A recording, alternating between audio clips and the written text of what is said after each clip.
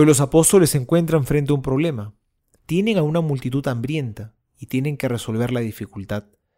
Y entonces hacen lo que humanamente saben hacer. Se ponen a contar. Y esto lo hacen muy bien. Contaron que solo había 5 panes y 2 pescados.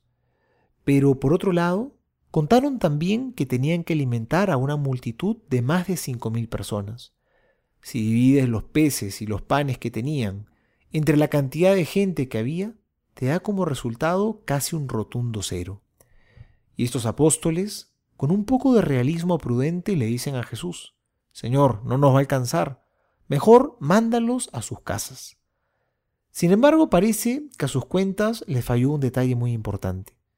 Contaron muchos números, panes, peces y personas, pero se olvidaron de contar a Cristo. Él es Dios y es el primero que hay que contar. Porque si lo sacamos de la ecuación, pareciera que no hay salida. Los entuertos no se resuelven.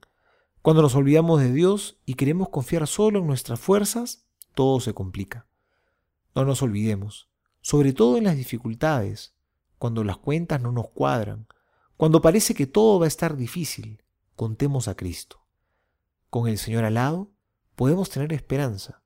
Los sufrimientos se llevan con paciencia. Tenemos la fuerza de la gracia de Dios para seguir adelante. Con Él sí nos alcanza. Cuando contamos a Cristo viene la abundancia. A veces no tan rápido, a veces hay que saber esperar.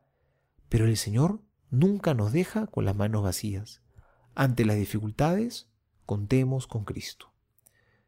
Soy el Padre Juan José Paniagua y les doy a todos mi bendición en el nombre del Padre y del Hijo y del Espíritu Santo. Amén.